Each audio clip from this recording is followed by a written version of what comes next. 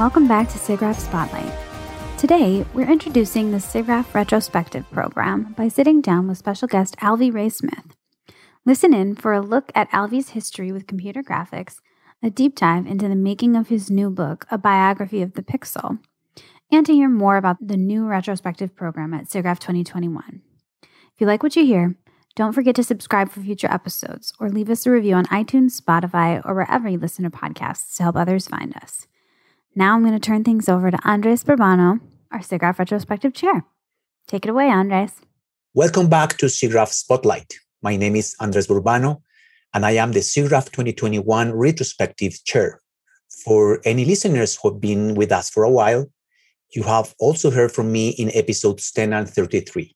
For my day job, I am a media artist working in fields such as information visualization, and I'm a scholar interested in the history of media technologies. I am associate professor in the design department at Universidad de los Andes in Bogotá, Colombia, and this year I will be visiting professor at the University of Applied Sciences in Potsdam, Germany. In this episode, I'm thrilled to introduce SIGGRAPH Retrospective Program by chatting with today's special guest, Alvy Ray-Smith. During SIGGRAPH 2021, the retrospective program will cover the history of computer graphics and interactive techniques, with 5 panels and 1 featured session. Today, we will discuss Alvy's history with computer graphics, the role SIGGRAPH has played in that story, his upcoming book, and more. We are so happy to have you with us, Alvy, as our special guest. Can you share, in your own words, a brief background about your career and what got you interested in computer graphics? I have been making computer pictures since 1964. First of all, I was born before computers, and I've watched the Moore's Law explosion and the whole thing unwind throughout my lifetime. And I've surfed the awesome supernova explosion of the Moore's Law phenomenon as my career, as all of our careers. So first I fell in love with computers, like many of us do. And this was when they were terribly slow beasts. And then I discovered you could make pictures on them, and the rest is history, as they say. SIGGRAPH is our lodestar. We would show up every year to show off our latest algorithms and pictures to all our colleagues, because these were the other people in the world who knew what we had done. And when we got their praise, that made it all worthwhile. You have made many contributions to computer graphics throughout your career. What contribution are the most proud of? Let's start with the artistic contributions. I think the piece I'm proudest of is called Sunstone, that I made with Ed Emshwiller, a well-known artist. In 1979, we made this piece at the New York Institute of Technology on Long Island, and that piece is in the collection of the Museum of Modern Art in New York, and I'm exceedingly proud of it still today, even though it was, that was a long time ago when machines were very slow and graphics was very crude. And then, of course, I'm Pixar. I'm incredibly proud of Pixar. There's several books in that single statement, so I'll just leave it there. Technically, I'm proud of having invented the Alpha channel and having written the first full-color paint program and so forth. But mostly, I'm just proud of having been part of the beginnings and explosion of what I now call digital light in my book, which is all pictures made of pixels, which, if you think about it, are all pictures in the world today, almost all of them. And in fact, because of the digital explosion, nearly all pictures that have ever existed are parts of digital light. That only became true about 20 years ago. That's the world we now live in, and I helped make it happen. That's amazing. Because you're touching the topic of the book. We know that your book, A Biography of the Pixel, is going to be launched in August. Just before SIGGRAPH. Just before SIGGRAPH, exactly. And we'll have the privilege to host you there speaking about the book. Can you please share a summary of the book? And maybe later on we can engage with more specific topics. I can try. It's a big book with lots of parts. I was motivated by noticing that hardly anybody seems to know what a pixel is. Or worse, they have the wrong idea. One of the great confusions in the world today is between pixels, which you cannot see, and the little glowing spots on a screen called display elements that you can see. They are two completely different kinds. To call the little glowing spots pixels means you don't understand the basic theory behind all of the modern picture world. So the purpose of the book is to present the sampling theorem, which is the key theorem behind our world, in a non-mathematical way, tell the story of its creator. So starting back at the very beginning of what a pixel is, bring it all the way forward to the millennium, at which point our modern era began. Just 20 years ago is when it began. And I thought it was time for a book that established the history, got it right. There's a lot of things wrong out there, and the histories people think they know, and to get the science behind it right too. Oh yeah, the story of Pixar is in there, but that's not the purpose of the book.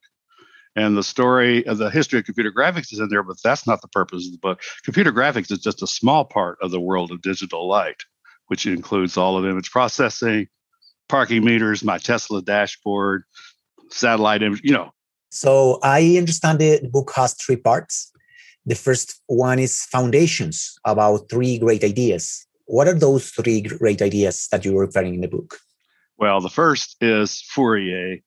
Joseph Fourier, about the time of let's call it 1800, thereabouts, came up with the notion that the world is all music. Everything is a sum of waves of different frequencies and amplitudes. One of the most beautiful ideas of all times.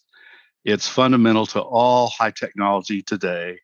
And I think it's one of those things that I think people in the arts and humanities should know about as much as people in the sciences and technologies. And so I present Fourier's beautiful theorem that it's all music in non-mathematical terms and tell this fabulous story of Fourier. So that's where I start. Did you know he almost got his head cut off in the French Revolution? People don't know the story of Fourier. They know about Fourier. We all know Fourier. Those of us in the sciences and technology know the name Fourier, but we don't know the story. So that's the first idea. The second idea is the sampling theorem. The sampling theorem is based on Fourier. And the surprise to me was to find out that it was a Russian communist who brought us the pixel by proving the sampling theorem in the form that we use today. So I tell the astonishing story of Vladimir Kotelnikov, whom nobody's heard of in America. And the third great idea, of course, is computation. So I start with the beginnings of computation with Alan Turing, one of the few absolute geniuses from which all things flow. And the reason I say that is because many of the histories always have a hero, but if you look at the histories in details, there's hardly ever a single guy from which all things flow. So I use genealogy, family charts of all the people who work together and how the lineages of people and their ideas braid together in different ways to form, well, ultimately Pixar, DreamWorks, and Blue Sky, using my field as a kind of armature on which to hang the story of the whole vast field of digital light. That's part one. Exactly. So, and then part two is called contributions to high technologies. Yeah, so this is where I tell the story of computers, the beginnings of digital light, and movies and animation. I need all of those in order to tell the big story. One of the big surprises I was surprised again and again and again in my researches, which covered 10 years, by the way. I went looking for the first pixels and found them on the first computer. Who knew that the first computer had the first pixels? Baby in Manchester, England is the first computer, 1948. It had pixels, and not only that, it could animate. When I showed up to see Baby, the word Pixar was on its screen and it was scrolling to the right. There's been graphics since the first computer. This is 1948. Then I found the first interactive game because SIGGRAPH is both, right? It's graphics and interactivity. Okay. I found the first electronic game, interactive game in 1951, also in Manchester, England. The second one was in Cambridge, England, 1953. All of these dates are like 10 years earlier than I had guessed. So I figured if I don't know, and I've been in the business all my life, over 50 years, then that means probably all my colleagues don't know either. So I need to tell this story. And similarly, I said, okay, I've got to tell the story of movies. One of the things I discovered early on is, like the history of computers, is everybody claims they invented the computer. And I didn't know who invented the first computer. Why didn't I know? I've been around through the whole thing. Well, it all boils down to what's the definition of a computer. And once you define it carefully, electronic stored program computer, it's really simple. It's what we mean by it today. Then the dates just fall out. And you can say 1, number 2, number 3, number 4. It's easy. So I did that for movies as well. Who made the first movie machines? Not the first content, but the first devices. Well, what you have to define what that means. What is a movie machine? Well, it's not just the camera. It's the camera, it's the film, and it's the projector. That's the machine. Once you have that, then you have movies. Who did that first? And it's not who you think. It wasn't Edison. It wasn't Muybridge. It wasn't the Lumiere brothers. Le Prince? Wasn't Le Prince. Le Prince is a special case. I have to do a special case for him because he disappeared, right? And nobody ever knew what happened. He gets honorable mention, but we really don't know. The person whom I think should get more credit than he has is named William Kennedy Laurie Dixon. And you haven't heard of him, right? And yet he's the guy who brought us the 35 millimeter film format with 4-picture frame. He made the first movies with Edison. He was he became Edison's arch rival, on and on and on. He's the guy, I think, to the extent that there is one guy and there really isn't. And there's a similar story in France. There's a guy named Demigny who's was fundamental to inventions of the movies in France, not the Lumiere brothers. But to tell the story, I had to draw family trees, genealogies of how all these guys worked together and fought and stole from each other, stabbed each other in the back. They're great stories, and it's a much more complex story than Thomas Edison did it all. No, he didn't. And then I did a similar thing for animation. You know, where did animations come from? Who were the first animators and so forth? That's just establish how I tell the history of technology, for one thing, how I start shooting down the myths that have just accumulated because nobody has been saying otherwise. People with vested interests like certain countries and certain universities and certain individuals claim credit for these things when it's just not so. That's a theme of the book, by the way, the role of the tyrant. Yeah, that's true. And let's go to the third part, the rise and shine of digital light. Okay, so once we get the 1948, the first pixels, then we can start, which happened, well, I said 1948. We can now follow the history of our field. I'm using the history of the pixel as the history of our field. Not vector graphics was just sort of a temporary detour that confused us for a while, but it wasn't until that went away and got replaced by pixels. Pixels got reintroduced. They were there in the beginning, and then there was this calligraphic detour, I call it. And then we came back to pixels with silicon graphics machines and things like that, and it's been all pixels ever since. That's the history I can track. So I already told you that I found the first pixels. Then I went looking for the first color pixels. You know where they are? Did you know who had them? I don't think so. Most people don't. I thought we had them at Xerox PARC. That's what I thought. I thought, I was at Xerox PARC working on Super Paint in the early 70s. I thought we had the first color pixels. Dick Shoup, who was my pal and had built the Super Paint program, said, Alvy, I don't think so. But he didn't know. He said, I think there must have been somebody else out there. Well, I found them. I found the first color pixels. And that's one of my stories in the book. They came from the Apollo Moon Project in 1967. And I show pictures from the first display of there they are, first color graphics, first rendered 3D models, 1967. Again, 5 or 6 years earlier than I would have guessed. Like that. You just, once you get the pieces right, then they all start braiding together in nice, clear ways. And I end, like I said, I use the digital movies because that's what I know best as an armature from which to hang the history of the very large field. It's not a history of the movies. They're just in there for convenience. And I try to tell a story of Pixar, DreamWorks, and Blue Sky as different braidings of the same historical currents. And we all came out at the millennium. So the millennium, plus or minus a few years, was the moment when all analog media types coalesced in what I call the great digital convergence into the modern media world, and the era of digital light began. And that's where we are today. We're just 20 years into it. Yeah, that's the conclusion of the book, right? It's a finale with that title. Can you please explain a little bit more of what's your... you can't just drop it at 2000. There's been 20 years of Moore's Law since then. By the way, Moore's Law, I sing the praises of Moore's Law on every page. Moore's Law is, the way I term it, it's an order of magnitude Everything good about computers gets better by an order of magnitude every 5 years, factor of 10 every 5 years. You can say it, but it's hard to understand what that means that I just said. What it means was 1965, Moore's law factor was 1. That's when I made my first graphic picture. Today, it's sitting at 100 billion. Everything good about computers today, right now, today, what we're doing right here is 100 billion times better than it was in 1965.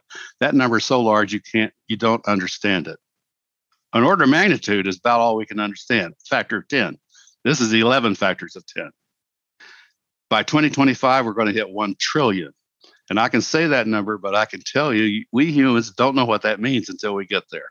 So that's the future. You can sort of guess at it, maybe we'll have instantaneous movies on a click. But I have a feeling that the profound things that it means, I can't tell you because I don't know how. Excellent. Thank you. So this is a fantastic introduction to the book, A Biography of the Pixel. And you've been talking about the future. So going back to you as an author and considering your impressive career, what's next for you professionally and personally? Oh, gee, just writing this book has taken everything I've got. In order to fit this book inside a reasonably sized book, I had to delete a chapter. It was the history of television.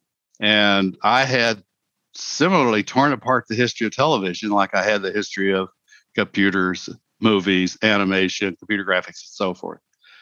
So I was really sad to do that, but I thought if I had to cut one chapter, that one I could cut and do something about it later. Just to motivate you, was it Farnsworth or Zworykin who invented television? Probably before, maybe in the UK. No, Baird. So Baird is in there, but I show that he doesn't count. He had a mechanical system that couldn't possibly work. Yeah, it was electromechanical, right? Yeah, that's right. Yeah, it was. So he's in there because he's such a character. He's such a character, but you can't leave him out. But it turns out, really, the story of television is so complex, you can't boil it down to one guy. Farnsworth technically had the first complete television demonstration, but nobody uses the Farnsworth system. Nobody uses the original Zworykin system either. The iconoscope. Yeah, it took hundreds of engineers working over decades, patenting before they finally got television so you could watch it. That early television was unwatchable. It's hard to count it. The tyrant there was David Sarnoff, of course. Joseph Fourier had Napoleon as his tyrant. Yeah. It was part of the army, right? Of Napoleonic army, isn't it? No, it was Napoleon himself. Napoleon and Joseph Fourier were born almost exactly at the same time and lived almost exactly. They went to military schools at almost exactly the same place. And so after the revolution, Fourier survived getting his head cut off because Robespierre got his head cut off first, saving our guy Fourier. The next thing that happened was this fellow Napoleon takes Fourier to Egypt with him.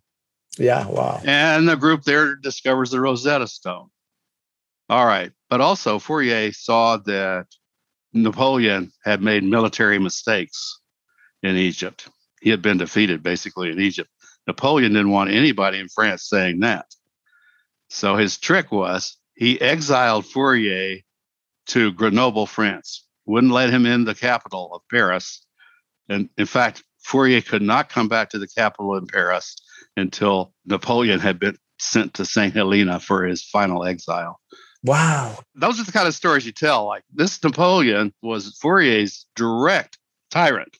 But in a way, since he had exiled Fourier, Fourier then was free to work on his theories without being hampered in any way.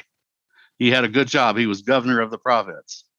Okay, this is a fantastic place to conclude. And, this year, SIGGRAPH 2021 will be virtual again. Are you interested in any part of the program? Maybe you know already something about the retrospective program? I'm game to be part of it. I learned more just listening to your introduction than I knew. We've been working a lot, putting together this program, and I hope to see you there also in the audience in the other panels. It's been amazing meeting you and talking to you for a while. Positive this will be of great interest of our community, and the people of SIGGRAPH Spotlight will enjoy. Thank you very much for your time, and see you soon in SIGGRAPH 2021. My pleasure talking with you.